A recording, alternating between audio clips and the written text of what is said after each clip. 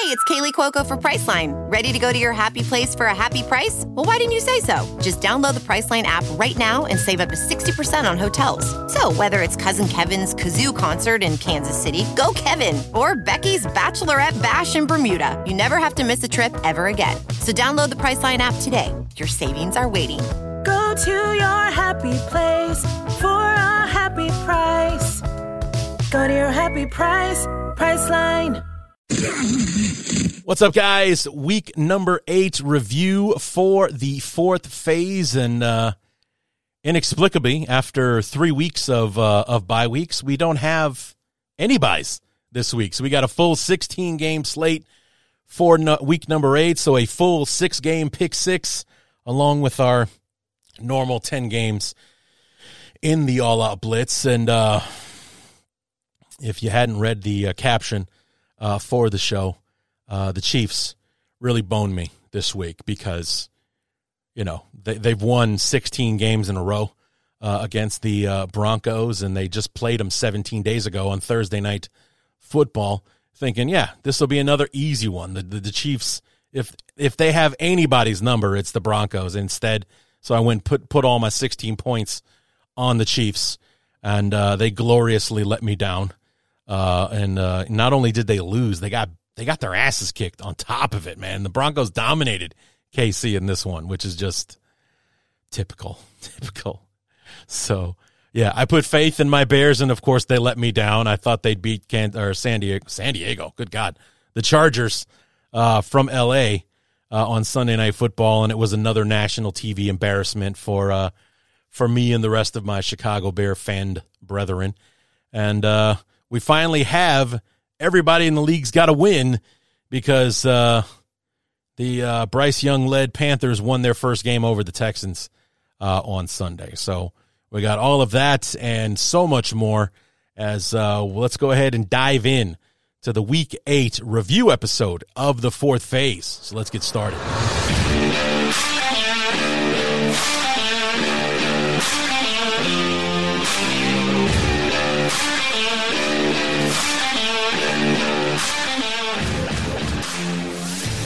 Welcome to the fourth phase, presented by Bears Talk Underground and Sports Drink Media. And now, your host, Larry D. Yeah, so I'm not sure how that works or why the NFL did it this way, but you know, we started with byes in week 5, so we had week 5, 6, and 7 all with bye weeks, but week 8 no byes. Everybody played week number 8. Not sure how that works or why it worked that way, but nonetheless, it did.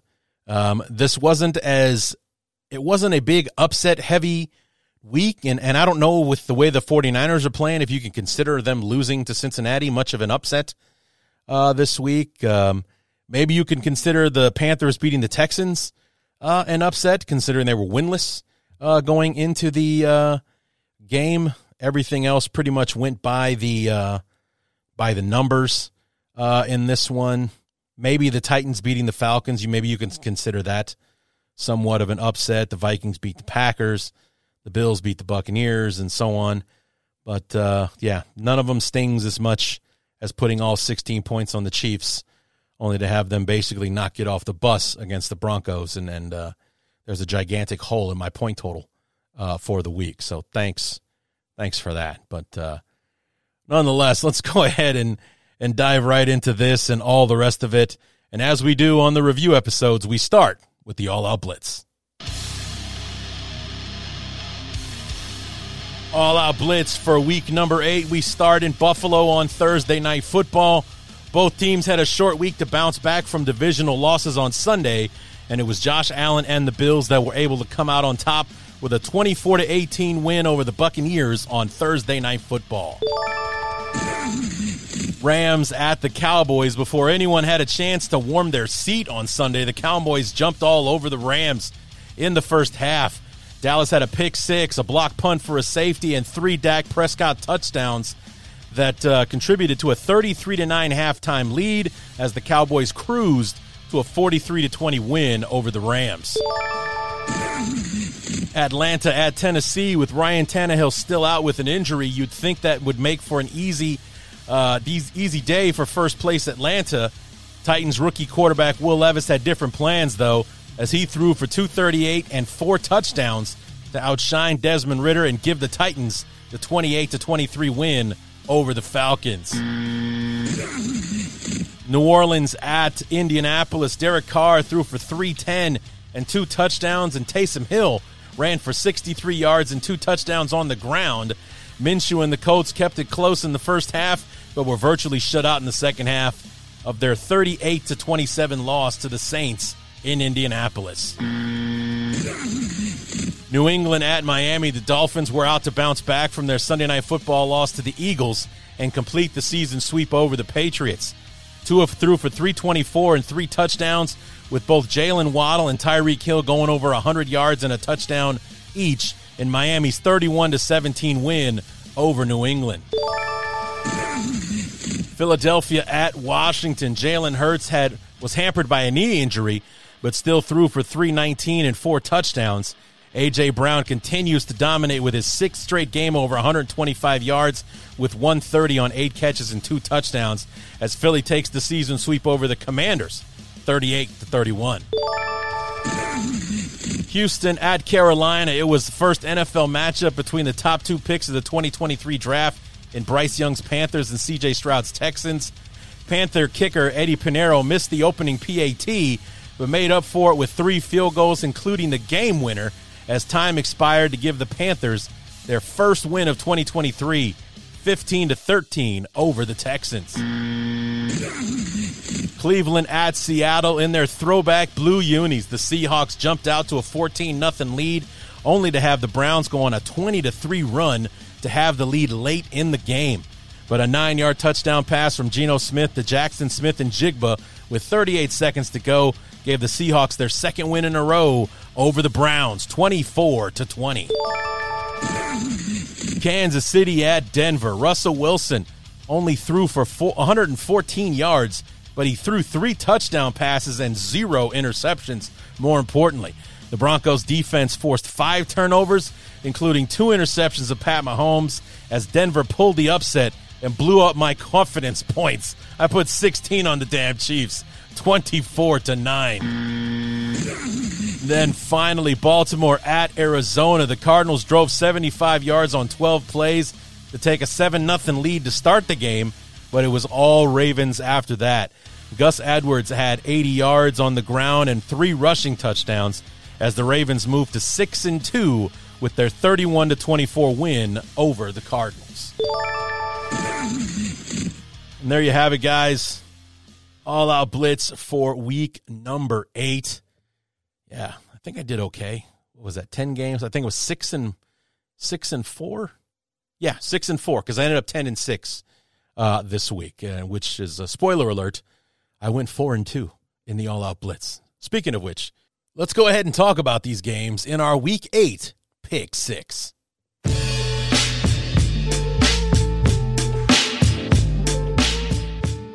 Pick 6 for week number 8. We start in Green Bay with the Packers hosting the Minnesota Vikings. It was a big matchup for both teams. Green Bay. Was Green Bay coming off the bye, or was that? Let me double check real quick. I keep getting confused on whether they were coming off the bye, or if the Broncos game was. It was last week. So my mistake. So it came off the bye and lost to the Broncos, giving them they're on a 3-game losing streak. So they started with that win over the Bears week 1. They, blew their lead against the Falcons week 2. A lot of people feel like they were saved by Derek Carr's injury against the Saints with their second win in week 3. And then they got crushed by the Lions on Thursday Night Football. They got beat by the Raiders on Monday night before the bye.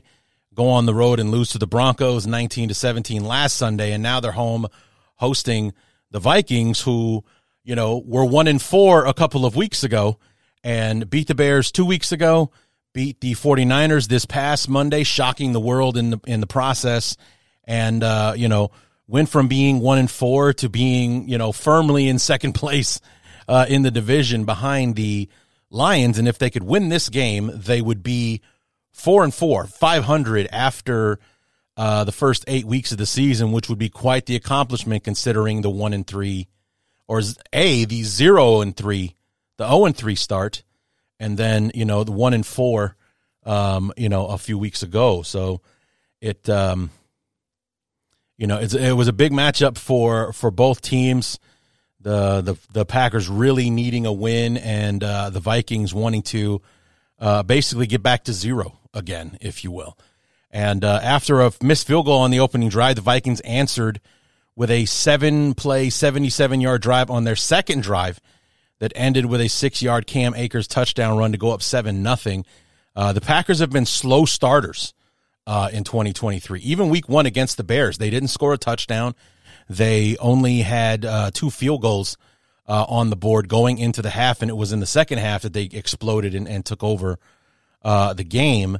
And in the last 5 games in the first half, the Packers have been outscored 73-9 and haven't scored a touchdown in the first half in any of those games. And the trend continued on Sunday, where in the first 5 drives for the Packers, all 5 drives in the first half were punt, punt, punt, punt, field goal to be down 10-3 at the half. So, like I said, on the other hand, the Vikings moved the ball very well, but still only because of the missed field goal and coming up short on that last drive, they were only up 10-3 at the half.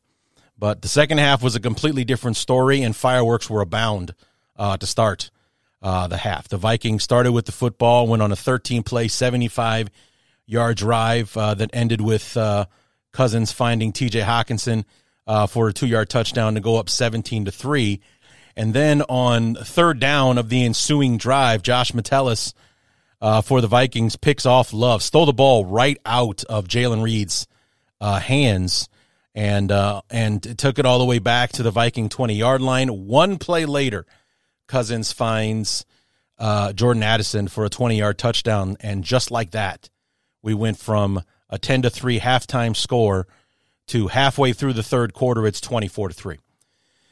And the Vikings were in firm control of the game from that point on. I mean, the Packers answered that last touchdown drive with a touchdown drive of their own to make it 24-10, but that was as close as they got, because their last 3 drives all ended in turnover on downs. So, and they were in the red zone available to score. The Vikings just held on the drives, at least on 2 of those 3 drives, to keep the Packers out of the end zone. They were going for touchdowns instead of kicking field goals and what have you. But the headline of the game, however, overshadowed by the fact that the Vikings went from 0-3 to 4-4 in the last 5 weeks, is the fact that Kirk Cousins left the game in the fourth quarter with what was initially called, according to the highlights that I saw on YouTube, initially called an ankle injury. And the highlight package didn't show any replays of the injury itself, but the Vikings feared the worst. And earlier today, on Monday, their fears were confirmed that Kirk Cousins did, in fact, tear his Achilles tendon, and he is done for the year. And that puts the Vikings in a precarious situation, especially with the trade deadline tomorrow, that, this is kind of like when Teddy Bridgewater blew out his knee right before the season started in 2015, 2016, and they made that last-second deal for Sam Bradford, I believe he was with Philly at the time, to come in and be their starting quarterback that year. And he had varied levels of success in his time in Minnesota. So one rumor that I heard yesterday, or all day today, in fact, was that the rumor has that they're working on a deal with the Saints to trade for Jameis Winston, who is sitting behind Derek Carr in New Orleans right now. And if that doesn't pan out, they have Jaron Hall, who was a draft pick out of BYU this year. He finished the game for Cousins on Sunday, and their other option is Nick Mullins, the former 49er quarterback, who I believe is on injured reserve with a back injury right now. So they need another quarterback anyway. But as far as, maybe bringing in Jameis Winston, I think that would be much more favorable for the Vikings going forward than throwing a fifth-round rookie out there or Nick Mullins, who was, who did decent things in San Francisco, but I don't know if he's built to lead this team for the next 9 games to get them through the rest of 2023, especially with where the Vikings have worked themselves to at this point. So, but the Vikings get the win, 24-10. They do move to 4-4. The Packers fall to 2-5. They have now lost 4 in a row after their 2-1 start. The Vikings are at Atlanta, taking on the Falcons next Sunday, and the Rams are at home. The Packers are at home against the Rams. But, I chose the Vikings to win on Sunday, and I got that one right. Jets at Giants. Now, a lot of people will tell you that this was the most boring game on Sunday and one of the more poorly played matchups in a very long time. And I would not disagree with you, but it was a fascinating display of defense and offensive ineptitude all in one. Because the stat of the game, the stat of the week, hell, it might even be the stat of the season. The final score of this game was 13-10, so 23 points were scored. However, between these two teams, including overtime, they combined for 24 punts in this game. So there were more punts than points on Sunday between the Jets and the Giants. And, it was, and it made complete sense that of all of the highlights films that I watched for the Pick Six segment this week, the Jets and the Giants were the shortest one at like 8.5 minutes versus maybe an average of anywhere from 11 to 12 minutes for the other 5 games. But things got started off pretty spicy. A strip sack from Kayvon Thibodeau, who was a burden to the Jets' offensive line for the entire game. I think he had 3 sacks in this game, but a strip sack for him gave the Giants the ball on the Jet 25-yard line to start the game. But the theme of the day was offensive ineptitude, so the Giants had to settle for a field goal to go up 3-0. Then after that, there were 6 punts between the two teams, and the longest drive out of those 6 drives was 5 plays long. The Jets got on the board with a 1-play, 50-yard drive on Breece Hall's touchdown catch and run, where he did an outstanding job weaving through the traffic to get into the end zone. The Giants answer with a 7-play drive that ends up with a missed field goal by Graham Gano, which would obviously be extremely important considering that this was a 13-10 ball game in the end. Then after that, there are 6 more drives that end in punts, and once again, the longest drive in that bunch was only 5 plays long. Then the Jets shook things up with a fumble on the first play of their next drive to break that streak. Then the half ends with 3 more punts, including the Giants punting to end the first half. So all of that, 12 punts, 50, there were like 15 punts in the first half divided up between the two teams, and it was 7-3 at the half, if I'm not mistaken. Now, so I mean, what a perfect way for the first half to end, where a first half filled with 15 punts. Time expired as the Giants were punting to the Jets to end the first half. So the first third down conversion didn't happen until the opening drive of the second half, where the Giants marched 75 yards on 11 plays and scored on quarterback Tommy DeVito's touchdown run to make it 10-7. Who, you ask? Oh, the guy that played backup behind Tyrod Taylor because he left the game with a rib injury in the first half. So Tommy DeVito was leading the offense for the Giants on Sunday because Daniel Jones still wasn't cleared to play yet, and Tyrod Taylor went down with an injury, just kind of adding to the catastrophe that was offensive football in this game. Then after the Giants take a 10-7 lead, we had 8 more punt drives. And again, the longest drive in any of those 8 drives was 5 plays long. Before the Jets broke the streak on a 7-play drive that gained 1 yard and ended with a turnover on downs. Oh my God. And you know what? It's amazing. I wouldn't believe it if I hadn't seen the highlights myself. And the other thing with these drives is like you're wondering how you can squeeze 15 drives into a half. It's because all of these drives were none of them were longer than 2 minutes. None of them. They averaged like a minute 45 in each drive. It was remarkable just to even look at the stats online. You know, ESPN breaks it down. You have your box score, you have play-by-play, team stats, and so on. Under the play-by-play, it will show you a quick summary, and then if you click on the summary, it will show you a play-by-play breakdown. Each one of these summaries was like 3 plays, a minute 10, 3 plays, a minute 40, 5 plays, a minute 6, a minute 25 or something. It's ridiculous that these little dink and dunk 1-minute drives where basically it seems like the players got more exercise running on and off the field than they did actually playing football on Sunday. It was remarkable. So, but after the turnover on downs from the Jets, that gave the ball to the Giants at the Jet 26-yard line with a minute and 26 to go in the game. And then after failing to get a first down on 3 running plays, Graham Gano attempted a 35-yard field goal and missed wide right. So missed 2 field goals in a game where points were at an unbelievable premium on Sunday. He missed it wide right, giving it back to the Jets at their own 25 with 24 seconds to play. And then in an explosion of offense, Zach Wilson hit Garrett Wilson for a 46-yard gain on the first play, and then hit Alan Lazard for 29 more to get to the Giants' 17-yard line. And then with 1 second to go, Greg Zuerlein put one in from 35 yards out as time expired to send it to overtime. And in overtime, the Giants went 3 and out and punted for the 13th time in this game.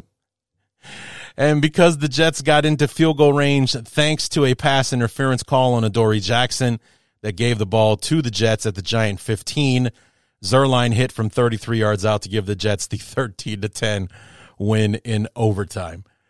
Unbelievable. I mean, it's just, I really was interested in this game, this New York matchup, and, these two teams. I mean, the Jets really, seem to kind of be getting their feet under them. They've won, I think, 3 in a row now to go to 4-3.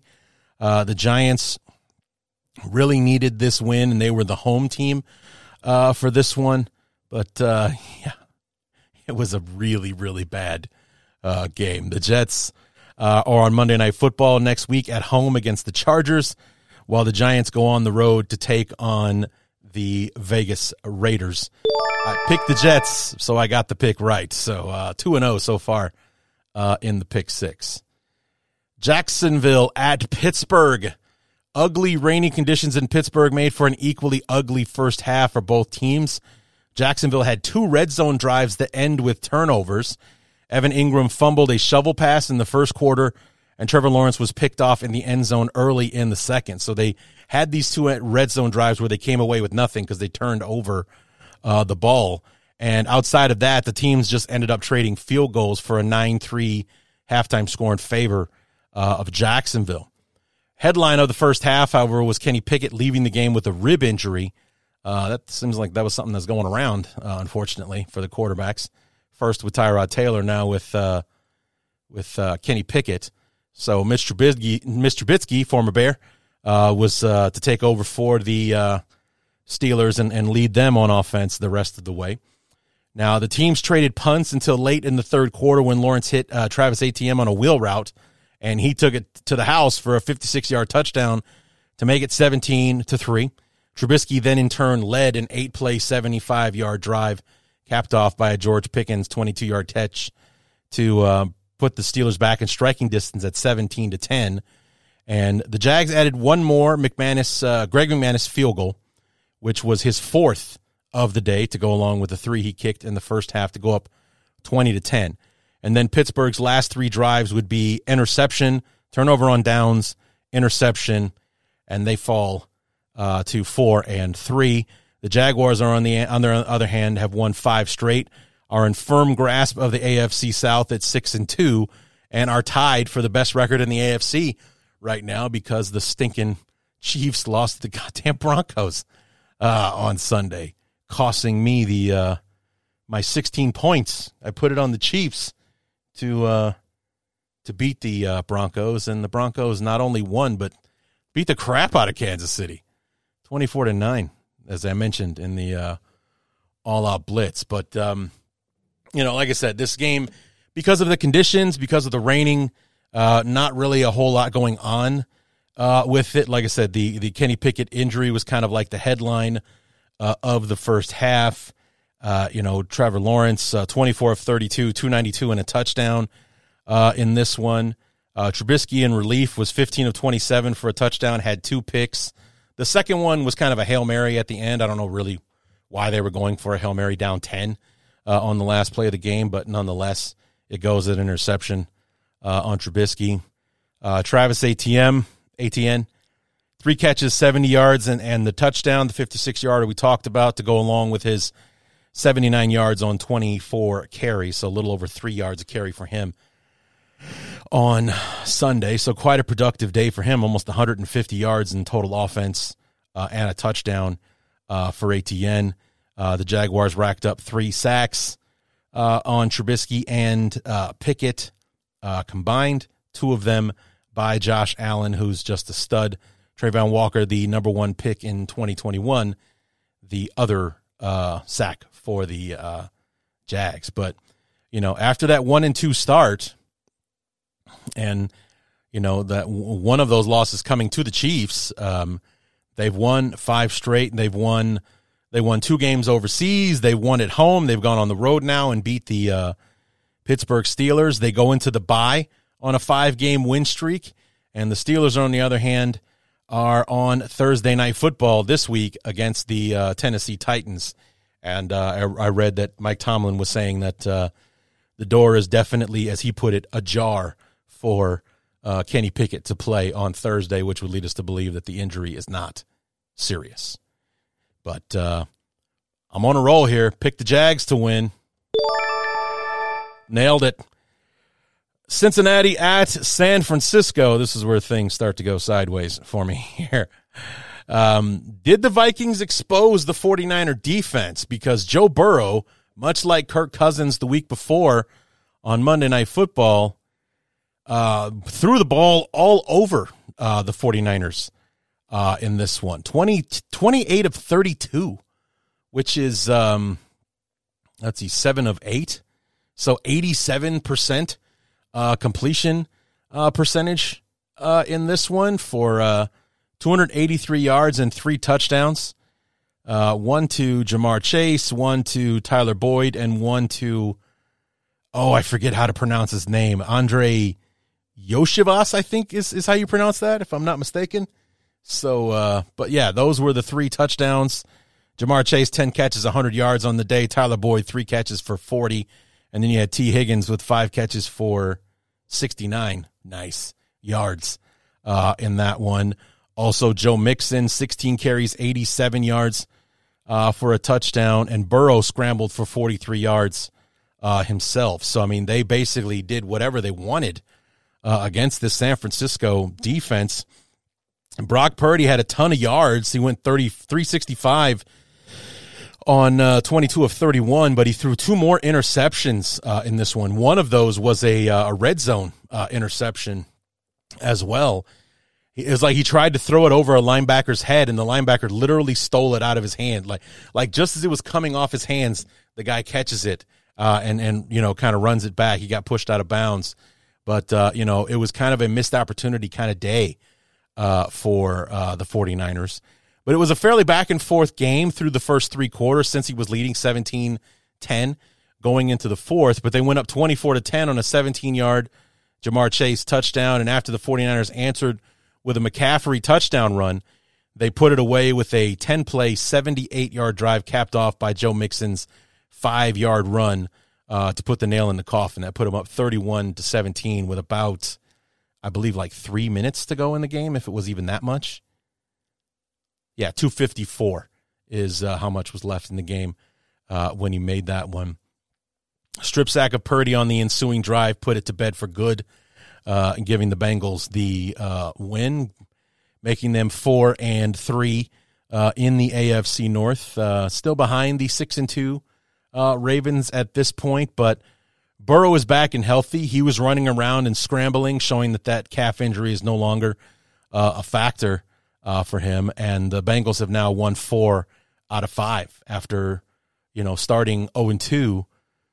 Now they're 4-3, so they've won 4 out of their last 5 games to reflect the fact that they've got a healthy Joe Burrow leading the offense. There are no restrictions on him anymore. The 49ers, however, go into the bye week on a 3-game losing streak. They were 5-0, the unquestioned best team in the league, and after Sunday's performance, their 3rd straight loss. And it's kind of progressively gotten worse the last few weeks as well, because 3 weeks ago against Cleveland, that was a game they should have won. They missed 2 field goals in that game, and including the one with about a minute or so to go in the game, if it was even that much. Moody misses the field goal that would have won it for him. Last week against Minnesota, it was more about the mistakes that they made, the Purdy interceptions in the second half, the fumble in the red zone by McCaffrey. In that one, another missed field goal by Moody in that one, and this one they just flat out got beat by Cincinnati, at home as well. So it's like getting progressively worse. Those first 2 games they lost on the road. This one they came home and got handled by the Bengals. It's not a good look. San Francisco's on the bye, and this is definitely a team that could use it at this point. I mean, you never want to go into a bye losing a game or, God forbid, on a losing streak like San Francisco is right now. But if anybody could use a break right now, it's the 49ers. And they've got 2 weeks to get prepared for the Jaguars on the 12th. So week number 10, they'll be at Jacksonville to take on the Jaguars, so who are also on a bye. So the 2 teams are all on the bye together coming up in week 9, and they'll both be well rested when they face each other in Jacksonville. Cincinnati, on the other hand, probably one of the biggest games of the week next Sunday night against the Buffalo at home in Cincinnati. Kind of a return, that game last year where Damar Hamlin went down with his cardiac arrest. That was a Monday night game in Cincinnati, so kind of returning to the scene, if you will, of that unfortunate situation. So, but that's a huge, huge game. I think Buffalo's only 5-3 at this point, and Cincinnati's on a roll right now.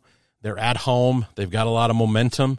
That one's going to be huge. It's going to be a tough pick to make, that's for sure, when it comes down to it. But I didn't think the 49ers would lose 3 in a row, especially when I heard Brock Purdy was fine, because there were the issues with the concussion symptoms that he came down with when on the team plane back from Minnesota, but he was healthy and cleared and ready to go, and yet did not go well, and the 49ers lose to the Bengals, and I got my pick wrong. So that sucks. Sunday Night Football, speaking of which, Bears at Chargers, second start for the young hero himself, Tyson Bagent, who was looking to pick up from where he left off last week against the Raiders.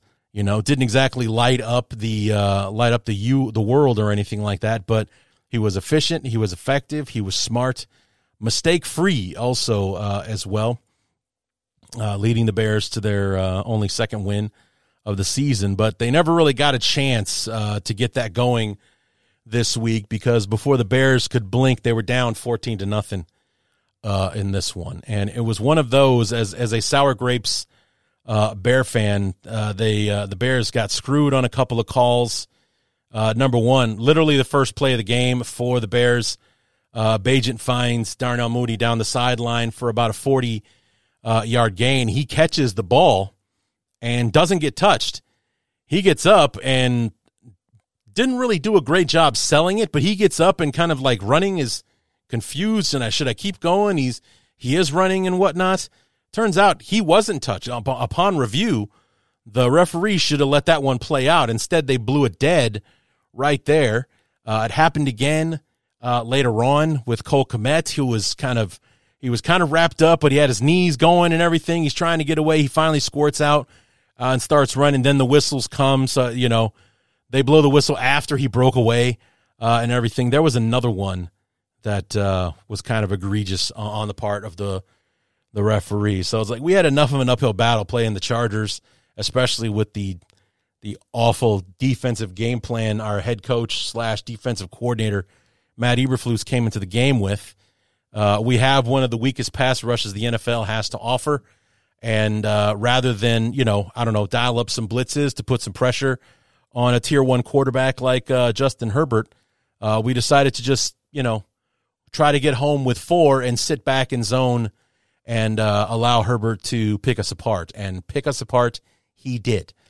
He completed his first 15 passes en route to a 21 for 25 performance in the first half. 3 touchdowns, over 200 yards passing, and everything. So, yeah, because, he was able to sit there and just pick us apart because the Bears offered no pass rush and we didn't bring any pressure via the blitz until the second half when it was too late. It was too late at that point. The Bears also let Austin Eckler get going in the passing game. He was only 15 carries for 29 yards in the rushing game, but 7 catches for 94 yards and a touchdown in the passing game. You can't let that happen. So, he's just as dangerous, if not more so, in the passing game coming out of the backfield. And, the Bears just keep disappointing their fans. Every time we think they have a reason to be excited, we have a performance like this. It's like we had those back-to-back offensive performances against Denver and Washington, one of which was a big victory for us, only to come home the following week against the Vikings and just absolutely shit the bed. It was embarrassing. And then, all hope is lost. Justin Fields is out for however long. And, we got to throw Tyson Bagent in there. But, we have our most dominant win in a long time in beating up on the Raiders. We got our 3rd and 4th running backs running all over them. The offensive line is protecting, against the pass and opening up holes in the run. The defense only allowed 6 points in that ball game and everything. The 3rd straight good performance from the defense. So thinking that we might have a snowball's chance in hell against the Chargers if we can dial up some pressure and get after Herbert, we didn't do that. But when we did in the second half, we only allowed 6 points in the second half, but it didn't matter because the game was already over at that point. The Chargers beat my beloved 30-13, and like a fool, I thought the Bears could win. Final pick 6 matchup in Detroit, hosting the Las Vegas Raiders. Speaking of last week's matchup with the Bears, this one, the Lions kept the Raiders in the game, but the Raiders did themselves no favors whatsoever, none.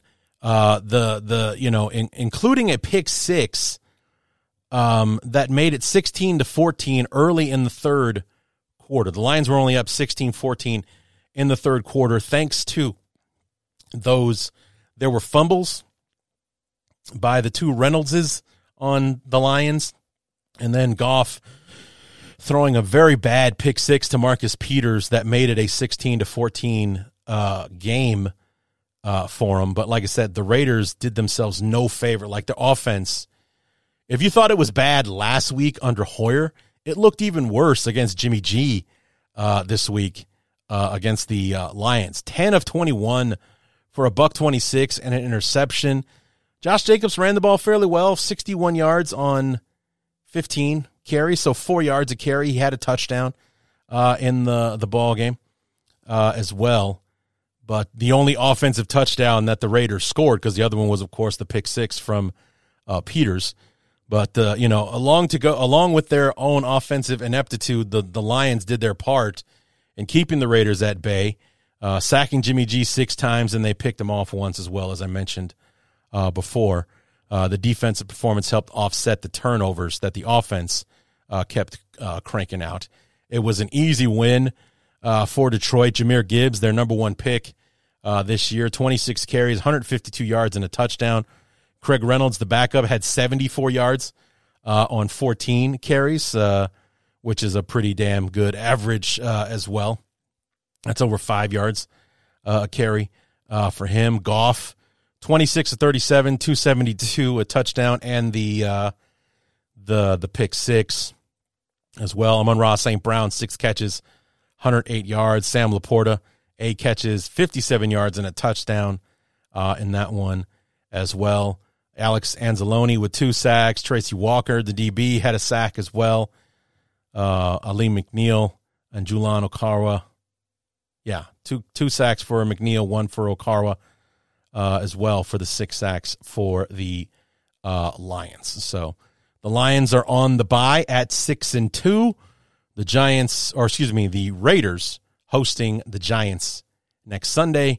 I picked the Lions, which gives me an awesome 4-2 record in our Pick 6 segment for week number 8. I'll take it. 4 out of 6 is not bad at all. It gave me a 10-6 record for the week.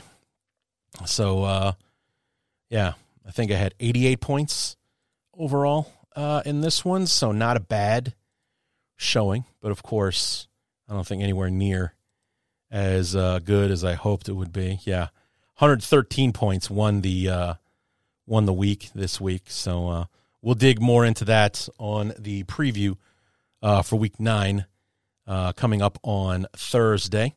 But anyway, that is going to do it, guys, for the Week 8 review episode of the fourth phase. Like I said, come back Thursday for the Week 9 preview. We have 14 games because we have 4 teams on the bye. So 14 games to talk about, which means we got a 4-game Pick 6, and as always, 10 games in the All-Out Blitz. Come on back on Thursday to find out what the Pick 6 games were. And until then, my name is Larry D, and this has been the fourth phase. We'll see you next time.